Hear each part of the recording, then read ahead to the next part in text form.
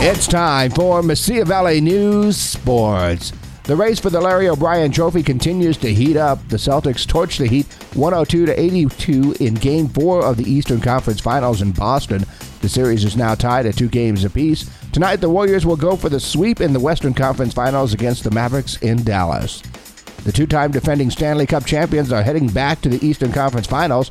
The Tampa Bay Lightning completed the 4-game sweep of the Florida Panthers in a 2-0 win in Game 4. The Colorado Avalanche took a commanding 3-1 series lead after topping the Blues 6-3 in St. Louis.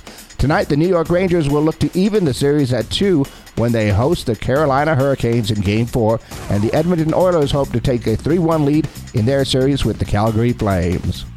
And the Indianapolis 500 is claiming its first crash victim of the month. Dalton Kellett became the first driver to crash this month at the Indy 500, which ends a stretch where no major incidents were recorded during practice or qualifying.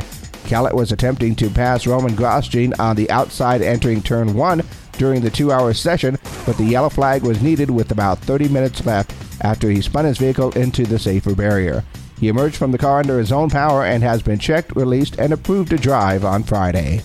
For Mesilla Valley News Sports, I'm Gino Aragon.